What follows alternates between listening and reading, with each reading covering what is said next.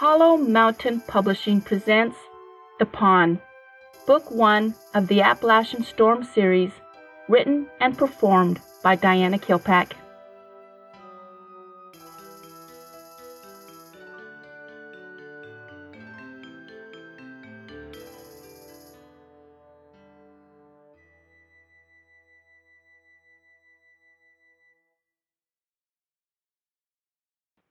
Chapter 8.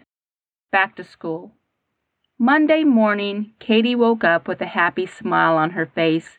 She was ready to get back to school and her life. Today was December 12th, her 17th birthday. As she got dressed, she hummed a happy tune to herself.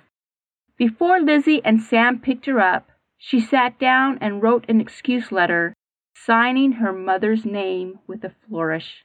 The sound of a car horn had Katie bouncing out of the house into the car. "Don't worry, I have complete control," she blurted out before they could say anything. "If not, you can hide in the woods for the rest of your life," Sam quipped with a smile. "You can count on us to say we have absolutely no idea what happened or where you are," Lizzie returned. Katie couldn't help grinning. "You know I love you guys. I could never have done this without you." She felt a twinge of guilt thinking of Jackson and decided to ignore it for the time being. "Yeah, well, better you than me," Lizzie laughed. "By the way, happy birthday. Is your mom planning anything special? She always goes out for her one and only child," Sam said in a dramatic voice. "Last year was such a big bang for my sweet 16th birthday. I don't know how she could top that," Katie answered, ignoring the dramatic sarcasm. "I am sure it's going to be big." Katie waved her friends goodbye and headed for the school office. She handed the excuse note to the secretary. Instead of writing out the excuse for her teachers, the secretary asked her to wait in a chair. Surprised, Katie sat down, wondering a little about the lady's behavior. Principal Davis immediately came out of his office. The secretary handed him Katie's note. He looked down, studying the note. Not good, she thought.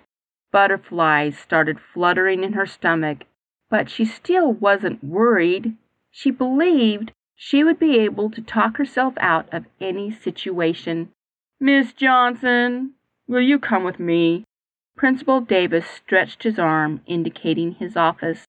Katie steadied her nerves, got up smoothly, and walked confidently into the office. She curbed the impulse to immediately start talking or explaining. She sat down on the hard chair and waited for him to begin. Principal Davis sat down behind his desk. His balding head reflected the light in the room. "Catherine, this note seems to indicate your mother knew you were sick all last week. When I talked to her this morning, she had no idea you missed any school at all." He had a small smile on his face which didn't reach his eyes. "My mom—" Something was lodged in her throat. She had to clear it before she could continue. "My mom is out of town. I have been unable to talk to her directly, but I told her on her voicemail I was sick." Katie wasn't sure all the words came out clearly.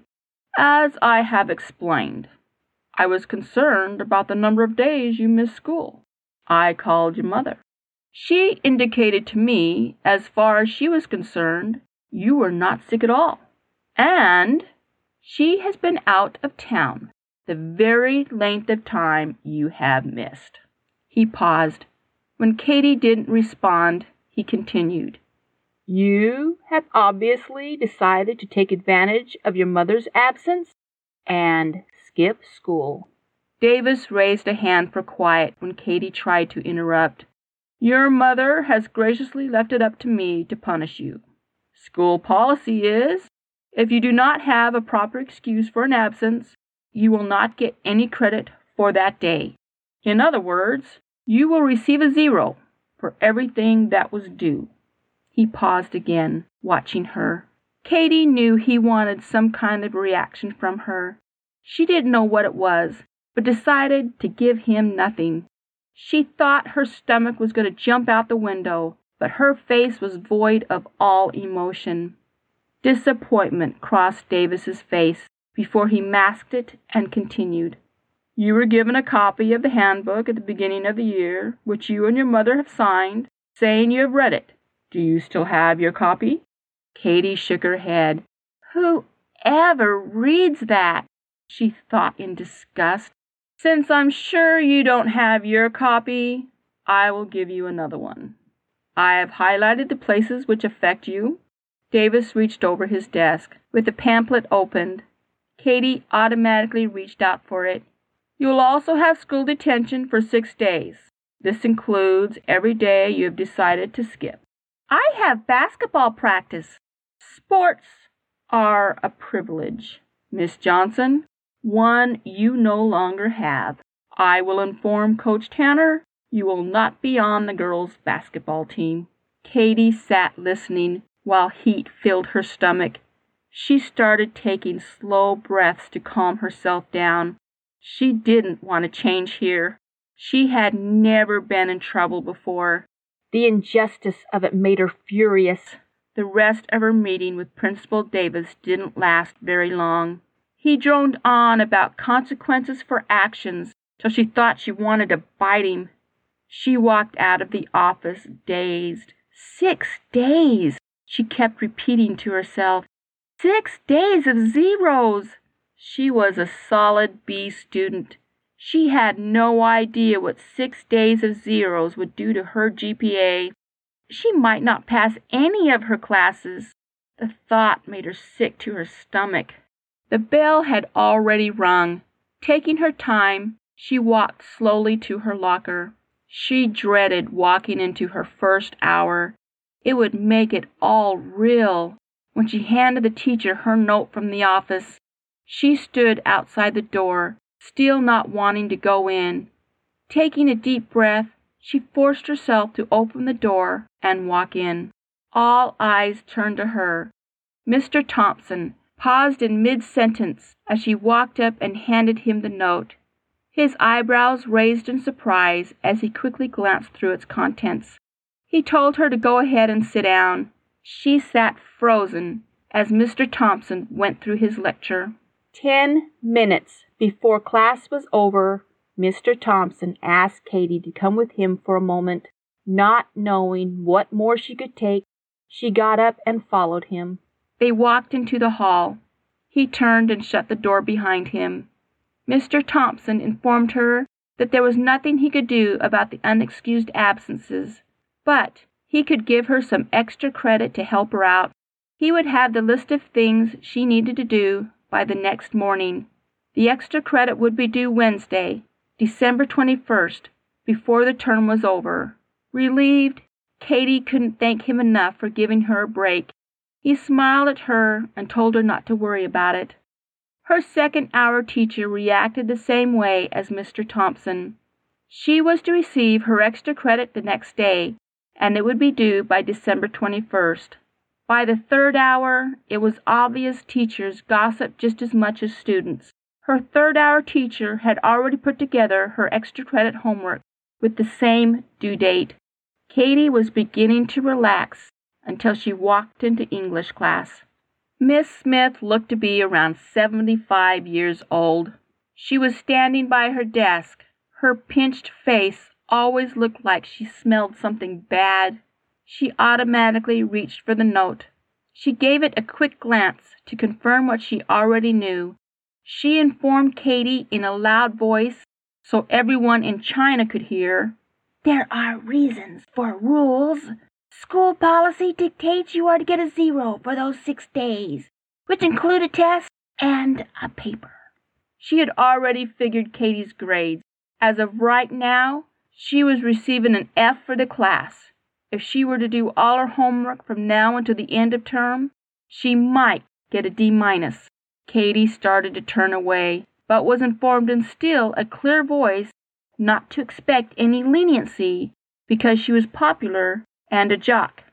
Miss Smith paused to make her point clear. Katy stood stone-faced. keeping all emotions from her face. She patiently waited for the teacher to finish. Finally, Katie turned and sat down, looking straight ahead. She ignored the stares of the other students and Lizzie's shocked face. Lunch was a nightmare.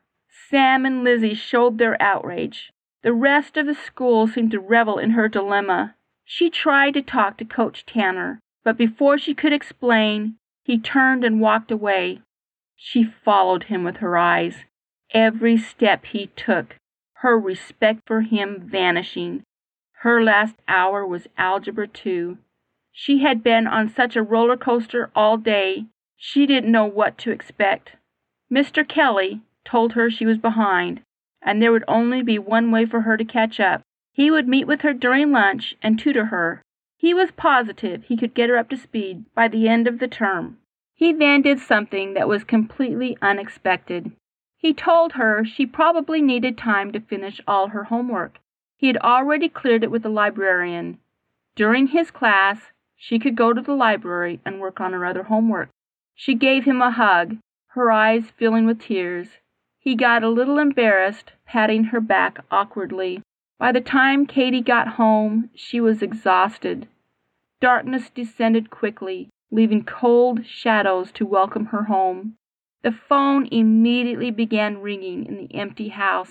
Ignoring it, she put her book bag on the table. She paused, recognizing her mother's voice on the answering machine, demanding her to pick up the phone. Reminding herself her mother usually was reasonable, she reached over and picked up the receiver. 10 minutes later, she hung up, her mother's voice still ringing in her ears. It was too much.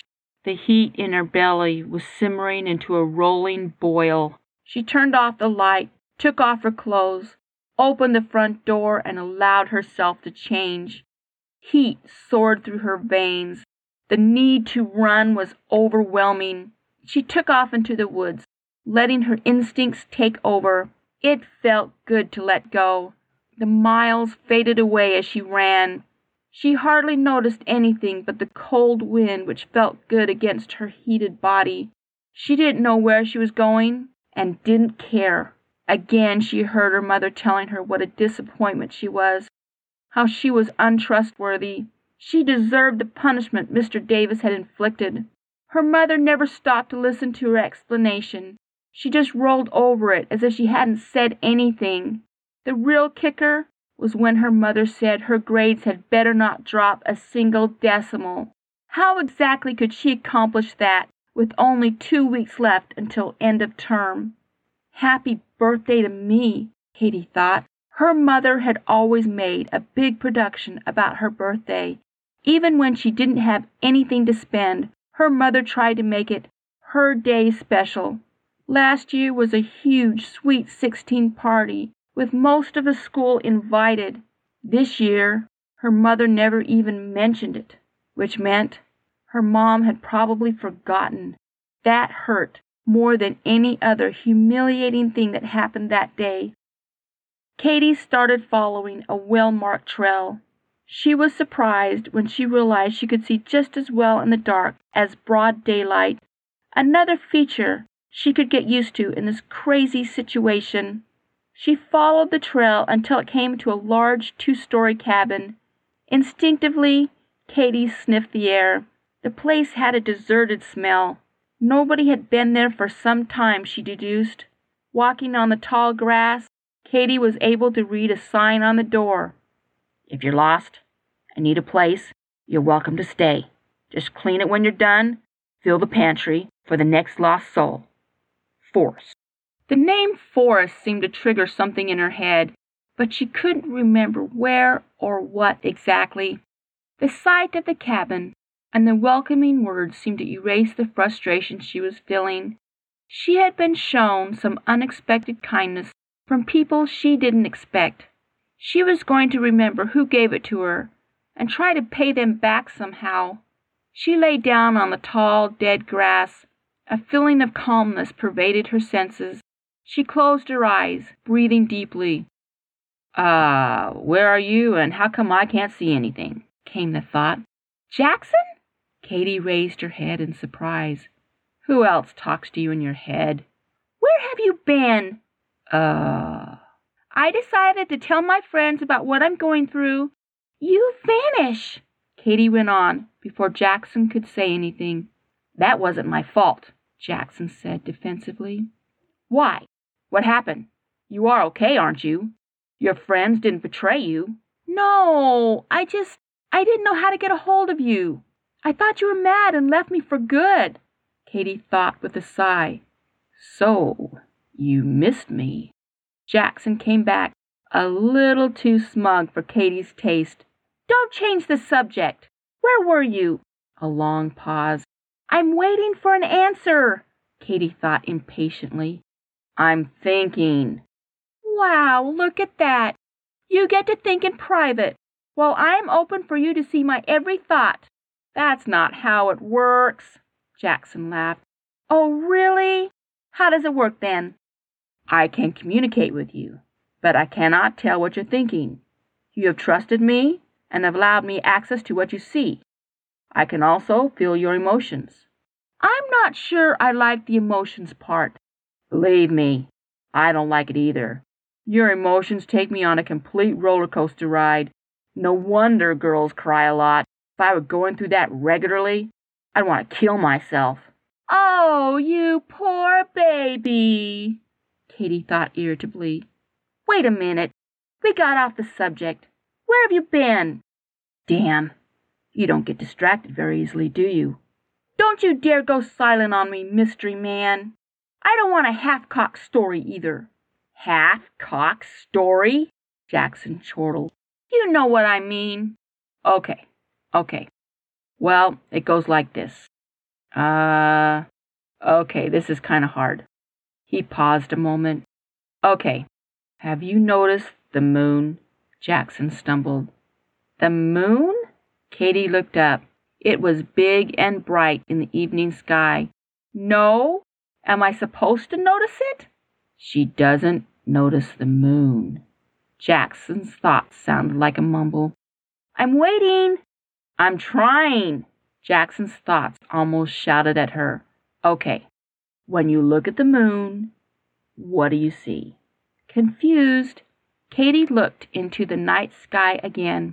I see that it's round and big.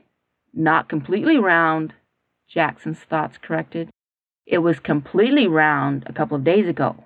Let's say about the time I disappeared. You can't talk to me when the moon is full? Katie guessed. Something like that.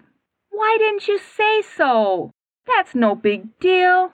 Really, guys are sometimes so worried about such stupid things. Other things happen besides not being able to talk. Jackson's thoughts came back defensively. Whatever. Look, I need to get home. I've got long days ahead of me till term ends, Katie thought. I'll catch you later, okay? Wait, you never told me where you are. I don't know, some cabin in the woods. There's a cabin? In the middle of the woods? Yeah, owned by someone named Forrest. Dead silence followed Katie's answer. Shrugging and muttering about all guys in general, she got up and headed for home. She was looking forward to a good night's sleep.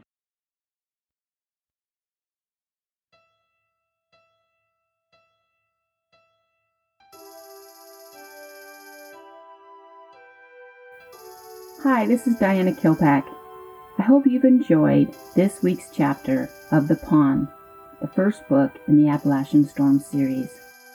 Until next week, and our imaginations meet again, have a great day.